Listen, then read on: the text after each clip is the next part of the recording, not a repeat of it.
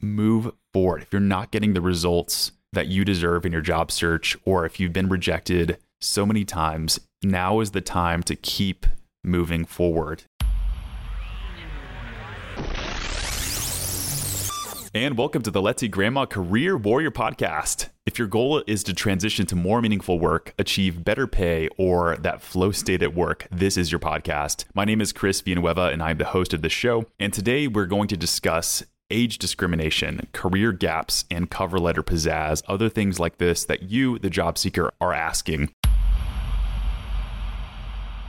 Now, I made a commitment earlier to personally answer as many questions as I could. So with this, you'll notice I am reading some actual questions that came through on my inbox or my LinkedIn comments and things like that. So I would encourage you as the job seeker or career warrior to follow me on LinkedIn and leave me your 2 cents, because we have our ears to the ground and we truly want to address the things that you care about and the things that make a difference for you in your job search. You'll also notice that I did not release an episode last week, and that is not by mistake. I'm actually going to be reducing episodes to every other week instead of weekly, because I am making a personal commitment to improve as a podcaster and engage even further. So I'm going to be doing more research and getting with my boots to the ground, so to speak, and connecting with you as a fellow listener. You may even see some live meetups here in Austin, Texas, and possibly New York, where I might travel. With that being said, let's kick into today's mailbag. The first question is about age discrimination. Sadly, a lot of job seekers are worried about age discrimination. They typically feel like their resume is getting thrown out because, heck, I have too much of experience, or I'm considered, quote, too old. Now, let me address this head on. So there's 2 ways to tackle this question. There is hiding your age on a resume, and there is facing age discrimination head on and actually dealing with it. The first one is an easier question to answer. So how do I hide age, so to speak, which is something that I hate even saying. It feels dirty coming from my mouth, because that's not my goal at the end of the day, to have you hide your age. But folks in the past have employed tricks such as removing graduation date from the resume, something that you could do. It's a possibility. Another thing that you can do is convert years of experience. So if you put, I have 20, 30 years of experience in XYZ, you can change that to extensive or detailed experience in XYZ. Another thing you could do is modernize the design just a little bit. And no, I'm not talking about putting your picture on it and just a bunch of different crazy logos and designs that look, quote, modern. What I'm talking about is just cleaning up that design and not letting this thing spill on over to 5-6 pages of clunky content. I would advise that anyway, and I think that's a good segue to dealing with age discrimination head on. In fact, I think the broader problem is companies that are discriminating on a basis of age.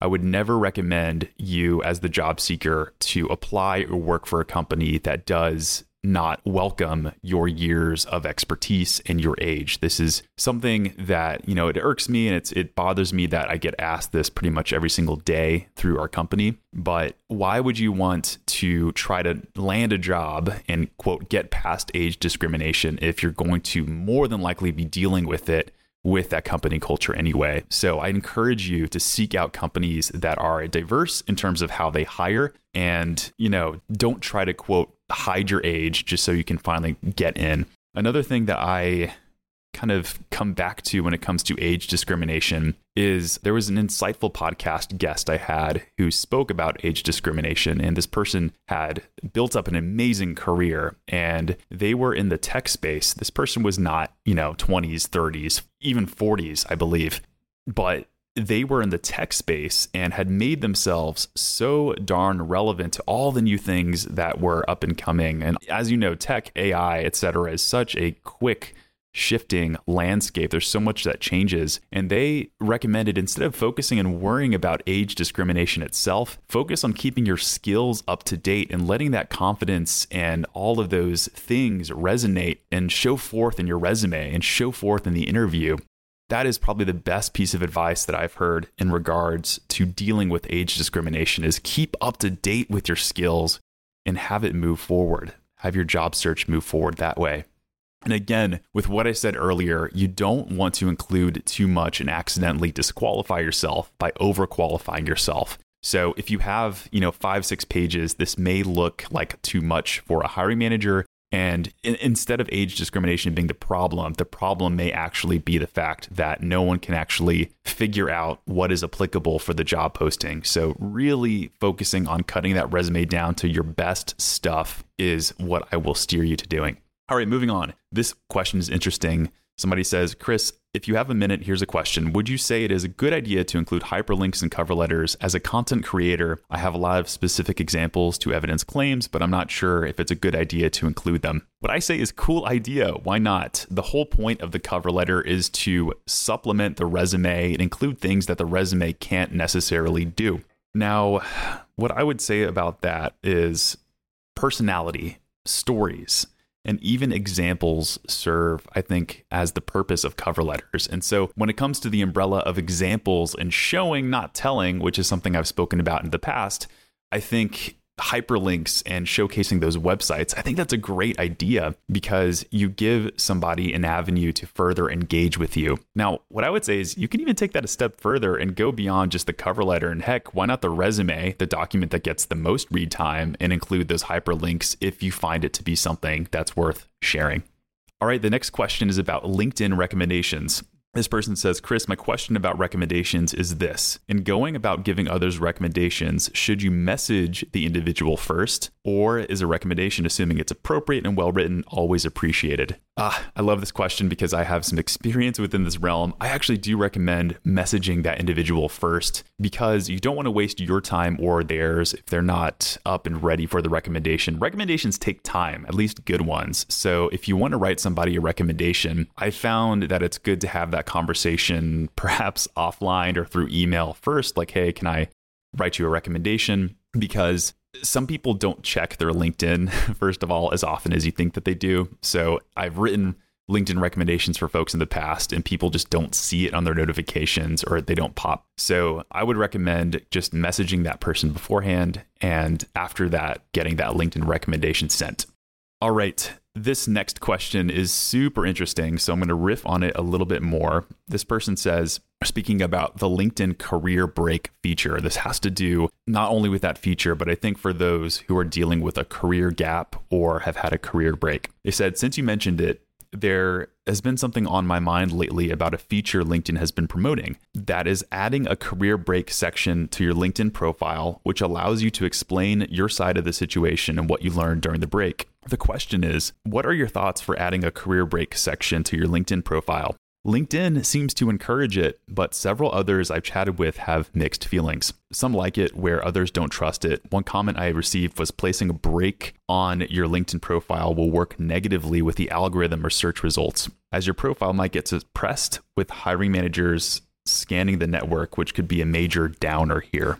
So question is, should I include that career break or should I not? It's not an easy one for me to answer because there are 1,007 different reasons why somebody might be going through a career break and 1,009 different ways a career break could help or hurt your case. And it kind of applies to the individual, but I can give you some framework, a framework to think about your career gap or your career break and whether or not that adds value to you as the job seeker. And instead of, commenting on the algorithm, because I've met with some of the people from LinkedIn and not even employees at LinkedIn can give answers to the algorithm because these things are not shared openly and publicly, but I can answer a little bit more generally.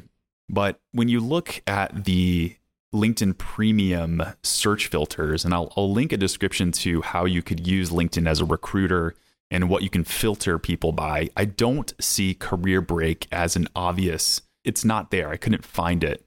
And I haven't seen it as an obvious way that folks can filter out and weed out people. So I'm not too concerned about the whole career break thing and people unchecking it saying, I don't want people who have career breaks. In fact, I think LinkedIn would hate that anyway, given their stance on career breaks. But what I can say in an article entitled LinkedIn members can now spotlight career breaks in their profiles from March 2022. It says, and for talent professionals, these highlighted pauses will show up in Recruiter when they search for candidates. You'll be able to see how the life experiences and skills people have built while they are away will match the skills that you're looking for in your open roles. So it looks like there is some sort of influence on how job seekers come up when it comes to the career break feature. But I think the more important question to answer, algorithm or not, is whether or not you need to showcase your career break. Listen, I love the fact that LinkedIn is, I'd say, pretty future-minded when it comes to helping job seekers and really normalizing, I'd say, career gaps and career breaks. There's so many different darn good reasons why somebody might have a career break. Maybe you just needed time to consider where you're going next. Maybe your travel was a life-changing experience for you that can apply for your career. Maybe you took time to raise a family. I don't know what that reason is. And I appreciate LinkedIn's effort. However, if it doesn't resonate with you, then I don't necessarily recommend showcasing that career gap in a resume or a LinkedIn profile. The purpose, at least in LinkedIn's eyes, is to show that you brought a fresh perspective, new skills, and new energy. This is directly from that LinkedIn article about why they released this feature. So if none of that resonates with you, if this is just like a career break that you couldn't confidently sell or talk about, then I'm not really going to say this is something that you should showcase in your LinkedIn profile or your resume. So consider that greatly. And I'll give you some stats here. This again comes from that same article, which I will link in this podcast episode. It says, to understand more about career breaks, we surveyed nearly 23,000 workers and more than 7,000 hiring managers and found that 2/3 of employees have taken a break, so you shouldn't feel alone there, at some point in their professional career. And just over a third, 35%, mostly women, would like to take a career break in their future. Yet even with career breaks becoming more popular, some hiring managers are still hesitant to pursue those who have taken a break. Indeed, 1 in 5 hiring managers say that they outright reject such candidates. But we're also seeing a shift in that perspective. We found that nearly half of employers believe candidates with career breaks are an untapped talent pool. So nearly one half of employers believe that this is seen as a good thing and like a positive thing. So the data is still, I would say, not clear on whether blanket career breaks are great or always going to be seen as a good thing. And in fact, I'd say it's pretty darn close to 50-50. So I will strengthen and emphasize what I said at the beginning, which is if this is something that you can sell and this is something that resonates with you, that it brings new, fresh perspective and energy and skills to you as a job seeker and your career, then by all means go for it. But if not, if this is something that you're just kind of haphazardly thinking, okay, I'll include it because LinkedIn says, don't do it. I don't think it's going to be worth your time or help you in your job search. So I went a little bit long on that last one because I know it's a big deal, I think, for a lot of people. And we covered cover letters, career gaps, we covered age discrimination. And one last thing that I would leave you with as a job seeker is continue persisting. I know I've said it so many times here on this podcast. Move forward. If you're not getting the results that you deserve in your job search, or if you've been rejected so many times, now is the time to keep moving forward. And I think now, especially as we enter into a very strange time into the job market, folks are having a little bit more competition. People are getting a little bit discouraged, I think, when it comes to the application process. But this is a single point in time that will pass your uncertainty regarding the job search and your results. So I promise you a great career ahead of you if you just get clear on where you're headed next, get those application documents tightened up, and move forth confidently. I promise you that there's a great job out there for you. So I'll leave you with that. And I want to say thank you to those who submit their questions and let me know their feedback about the podcast. I would, again, encourage you to follow me on LinkedIn and comment and engage because we are reading every single comment and message. And even though I don't respond very quickly, I know I haven't been great about that because I receive a lot of junk. I do read everything. So continue sending me your comments and questions, and you just may see it make this podcast. All right, career warriors, I cannot wait for you to reconnect in 2 weeks from now. We have an amazing past guest of the podcast, and she is bringing such fresh perspective and going to help you think about your career change and how to get clear and brave. So make sure to set a calendar reminder in 2 weeks from now, because it's going to be a game-changing episode. All right, Career Warriors, thank you so much for tuning in to today's episode. I will see you next time. Career Warrior Podcast.